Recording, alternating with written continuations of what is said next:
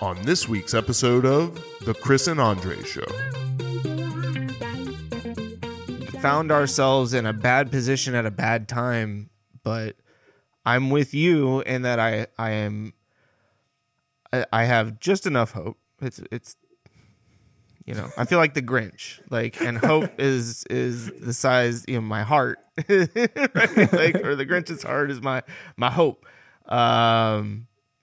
And I'm hoping that through the night it'll grow 3 times at least. But it's I don't know. I spent the weekend in Carolina Beach, and it's hard when you're down there and you see all of the Trump flags and seeing the stuff on about the bus in Texas and the turnpike in New Jersey and the bridge in New York. And it's like, I get that my thought is that is not part of the silent majority, but rather the ridiculously loud minority, that is going out and causing these problems.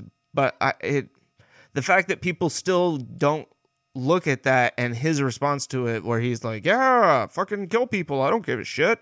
If they're not," the guy's sitting there saying, "Go out and vote, unless you're not going to vote for me." Dude, one thing that I never really understood about Star Wars, this is probably I'm going to ramble for a little bit. No, do it. I like this. I like where we're going here. I never understood how people in the Empire thought they were going to win. There was so much divisiveness even in the Empire, right? I've never read the books, but I can just tell you from the movies, I'm like, your team sucks. Yeah, there's a lot of you. Looks like you guys are balling out, but at some point you're going to destroy each other, in which they did, right? And if you look at the MAGA hats, and I keep thinking of why does he wear a hat? It reminds me of the evil empire and freaking Nazis. It does. I mean, the hat comes down to, that's the other thing I don't understand is how shallow is his head, or how deep did these make these hats? I mean, I get that